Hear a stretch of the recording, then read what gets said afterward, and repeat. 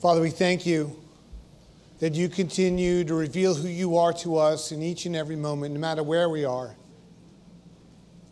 So, Lord, as you're renewing in us who you are in this moment, as we've met you in song and praise and adoration, we meet you in your word, which is true. We'll meet you, Lord, as you're made known to us at the breaking of the bread. Father, come and do a mighty work within us so that we could leave different from the way that we came in. We ask this in Jesus' name. Amen. Well, the last 2 weeks we've been talking about the kingdom of God, last week and this week. And really in Matthew 21, Jesus is teaching at the temple. And he had the triumphal entry, and he's at the temple, and there's religious leaders, and there's those around him, and he begins to teach. And in chapter 21 of Matthew's gospel, there's 3 parables in a row that he begins to give us an understanding or a bigger picture of the kingdom of God. You have the parable of the 2 sons. Last week, we had the parable of the vine dresser, that God was going to bear fruit. A fruit that was going to last, and the preparation of that and what that looks like. And we have the servants going out in last week's parable as well. But also now in this week's parable, he continues to reveal about the kingdom of God and what the kingdom of God is like, or that we should understand. And again, it's like an allegory. There's a deeper meaning behind the teaching as it's outlined for us, that he gives us a parable to look at, but then we've got to look at the parable and say, what is God revealing to us in this teaching? What was Jesus revealing to those who were gathered around him for this teaching? And he starts off in 22, verse 2, and he says this. He says, the kingdom of heaven is like a certain king who arranged a marriage for his son, that he prepared this place, that it was a feast that was going to begin. He says, this is what the kingdom of heaven is like, that God has prepared this great wedding, that he's prepared this feast for his son. And Jesus is the bridegroom, and we are the what? The bride. And this gives us a beautiful picture of the covenant of marriage and the love Jesus has for us and the response of our love for him, that covenant that comes together for one another, that he is the bridegroom, we are the bride. And Jesus is teaching the kingdom of God is a king who prepared a feast for his son, this celebration of that coming together, the fullness of that. And in verse 3 it says, and he sent out his servants to call those who were invited to the wedding, and they were not willing to come. That the invitation went out. He called forth for those to come to this banquet that he's prepared for this feast, what the kingdom of heaven was like. And they did not come. Now, there's 3 ways that we respond when we receive an invitation. When you get an invitation in the mail, I've come up with 3. Maybe you come up with more. But there's 3 ways that we generally respond when we're given an invitation. The first person reads it, puts it in their calendar, and responds within 24 hours. That's person number 1. Person number 2 reads it and thinks, eventually I'll get back to this, forgets, and they lose the invitation. I know you're 1 or 2, and then there's 3. Third person says, don't you know how busy I am? I don't have time for this. Those are 3 invitations. Those are the 3 responses that we have when the invitation is made. And truth is, the Lord makes this invitation. Jesus says the kingdom of God is as a king who prepared a feast for his son, and that an invitation is going forth. The Lord is making this invitation just as he was in that moment then, that they would understand. He continues to do that now, that we would understand. So the question is, what do you do with the invitation when you receive it? Jesus coming represented God's invitation to Israel to attend a banquet honoring the Messiah.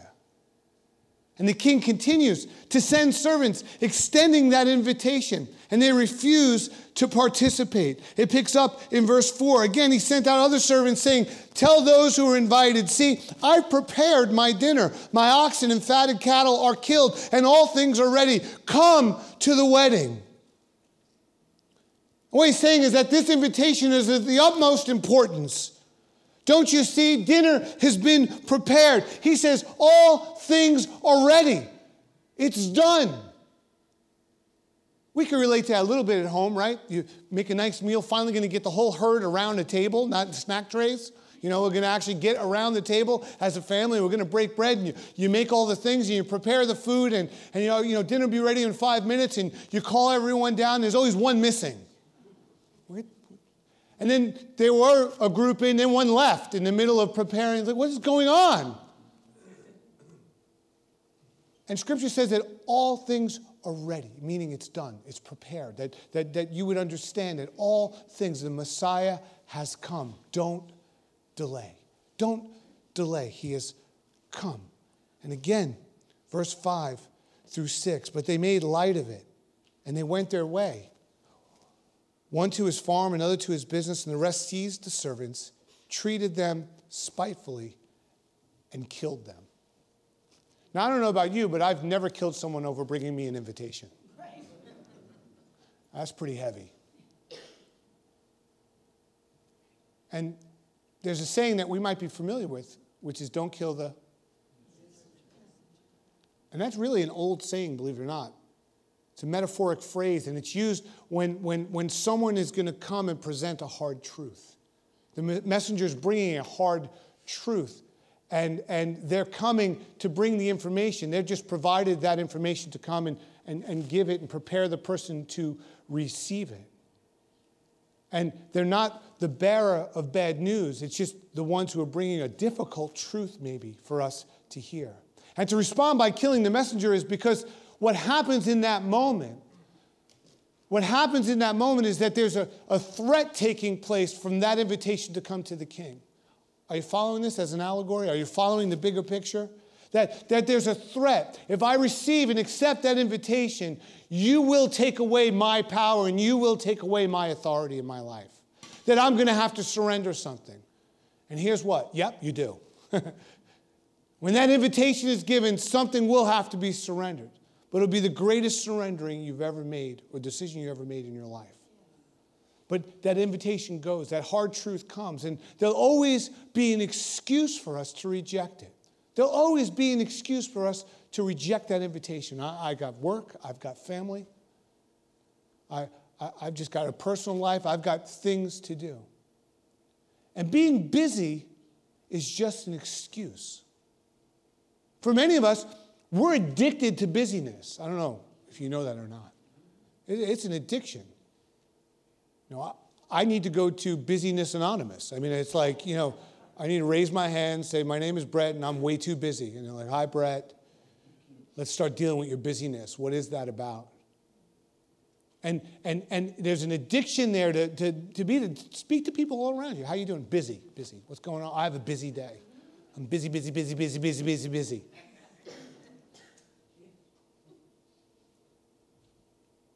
Do you know that we can miss God for being too busy?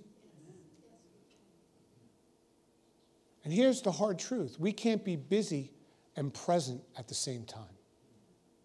In my household, I don't know if yours is like this, you know, we put on a movie or a TV show that we're going to watch together, and we sit down, and I'll be watching the show, and I look over, and everyone's like this on their phones. And I'm thinking, how are you watching the show and on the phone at the same? No, it's fine. It's good. Oh, can you go back? No, I will not go back. You will watch this whole thing over again. That's the penalty for being too busy and not present during the show. That's where we're at. We're just being invaded by these things. And the truth is that you cannot be busy and present at the same time. And the idea that you can multitask is it's a fable. It's not true. You might be good at juggling a few things, but that busyness is taking away from being present in the moment, of missing in that moment. And there were many who said I was too busy, and they were missing something in the moment. See, to refuse to honor God, Son, is to reject the Father. When we refuse to honor God's Son, we refuse that, we're rejecting the Father. And it continues in Matthew's Gospel, chapter 22, verses 8 through 9. Then he said to his servants, the wedding is ready, but those who were invited were not worthy. They were not worthy. Therefore, go into the highways, and as many as you find, invite to the wedding. See, God, in his goodness and grace, invites all people to his kingdom. There were those who were rejecting that message, but his goodness and in his grace was to go beyond that. That it was going to be beyond what those who were given this understanding that you had an invitation to come and you're rejecting that. for whatever excuse it was, that it's going to go beyond his people. It's going to go beyond the Israelites. It's going to be for every Gentile. It's going to be for every person to respond to. That invitation was going to continue to go out. Verse 10, it says, so the servants went out to the highways, and they gathered together all they found, both good and bad. And the wedding hall was filled with guests. See, the servants went out beyond. A king would send out messengers. They didn't have email, text, Twex, Snapchat. There was no way of notifying someone that I'm inviting you to something the way it is now. And isn't it amazing now? We have to use every platform we have to get one person's attention. Here's an idea. Show up and knock at their door. That'll freak them out. Hey, I want to invite you. Why didn't you text me, email me, We have all these means of communicating. Well, with that invitation so personal, and in that moment, the servants recognize that we're going to go beyond those who are expecting the invitation. We're going to bring the invitation to those who are not expecting it. Matter of fact, we're going to go and invite those who don't even have an address where we could send an invitation to, that are along the way, that are on the outskirts of town, that are forgotten about, that are hurting, that are broken. Go bring them. And the servants went out to the highways, to all those places, and especially to the marginalized. And they brought that invitation with them to invite them to the banquet. In verse 11 through 12, it says, when the king came to see the guests, he saw a man there who did not have on a wedding garment. So he said to him, friend, how did you come in here without a wedding garment? And he was speechless. This is always an interesting text, and it seems like a hard reality in that moment in Matthew's gospel, because Luke doesn't have this. But I found in Charles Spurgeon's commentary this statement that responds to this text. And Charles Spurgeon says this, that man, he came because he was invited, but he came only in appearance. The banquet was intended to honor the king's son, but this man meant nothing of the kind. He was willing to eat the food, the good things set before him, but in his heart there was no love for either the king or his well-beloved son. That he was coming for the food and that was it.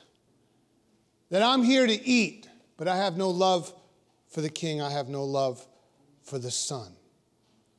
And kings would prepare those who would come for a banquet and a celebration. And what they would do is you would put on this garment for that banquet. And it would be distributed to all those who were coming to be part of this celebration. That was normal. That was something that happened at that time. And if you were invited into that place, everyone would have these beautiful garments that were handmade and for this celebration. So it was really obvious when someone was wearing the wrong clothes. That there's a black tie invitation and you're invited, you show up in a t-shirt and board shorts, something's up. And it was obvious what happened. It was obvious to those who would see that the one who wasn't wearing the garment.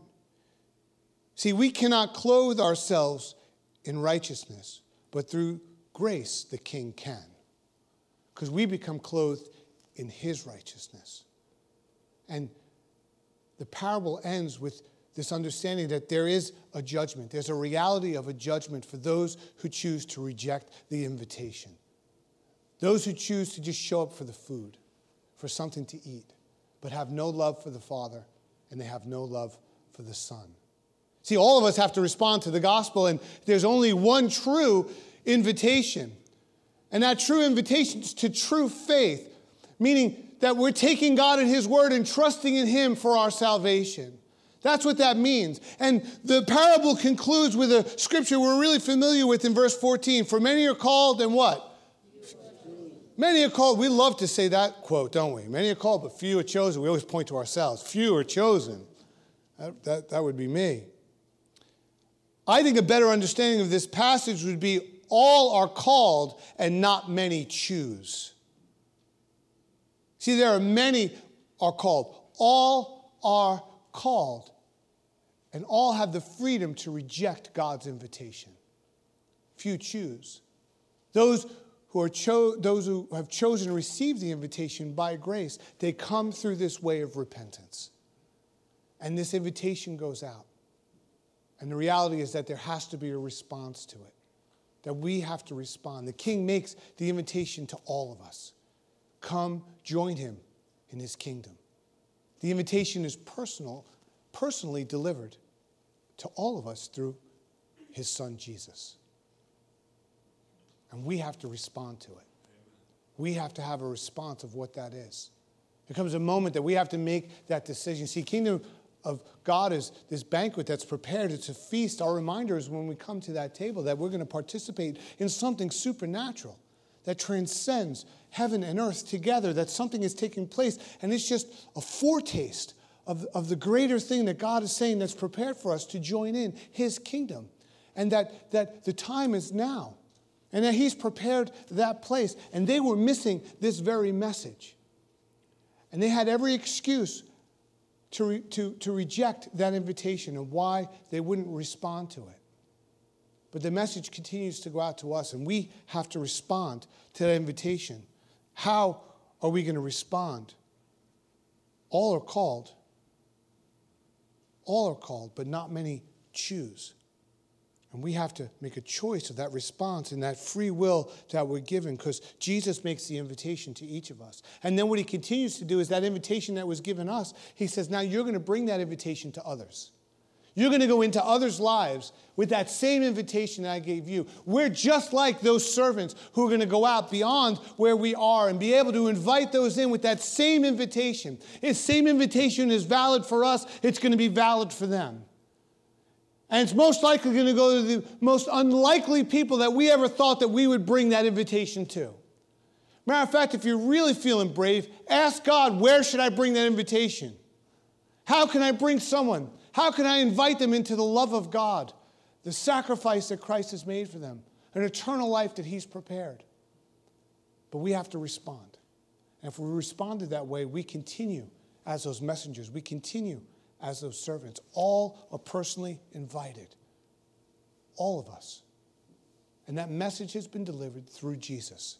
And that message continues to be delivered through us. It's our choice to not only receive it, but to believe it. Amen? Amen. Let's pray. Father, we just ask right now for grace for us, Lord. Grace in a way that we've struggled in our own busyness, struggled maybe responding to the invitation that you've given us to come. Lord, we thank you that you clothe us in your righteousness. Don't let us pick up other garments, Lord, but help us to continue to be like those servants of that message, preparing other hearts for your kingdom. Now, if you're here in person or online and you're watching and you haven't made that decision, that's what it comes down to, that Jesus is making an invitation for you to come. And the only way to the Father is through the Son. And he does it by, this gift of grace is given, but there is a response for us. And that response is, I need to turn. I need to repent and turn from that old way and say, I can't do it, but he can. Now, we want to receive him in our life and walk with him in that new way. And if you want to know him that way, I just want to pray with you right now to let the Spirit work in your heart to be transformed. So just pray with me. Just say, Lord Jesus, I need you. I thank you for dying on the cross for my sins. I open the door of my heart and I ask you to come in. Take control of my life and make me the person you want me to be. In Jesus' name, amen.